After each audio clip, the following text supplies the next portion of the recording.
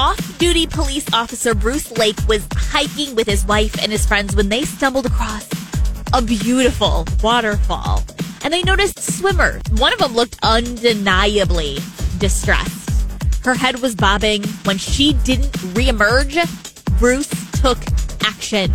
He dove into the water. He swam over to the chaotic current where the woman's head was last seen was actually deeper than he thought. But by a stroke of luck, his hand managed to graze her arm under the water.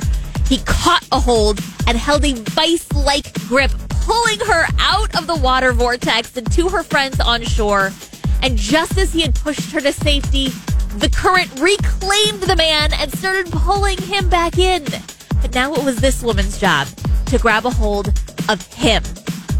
Both made it back to shore, shaken but unharmed.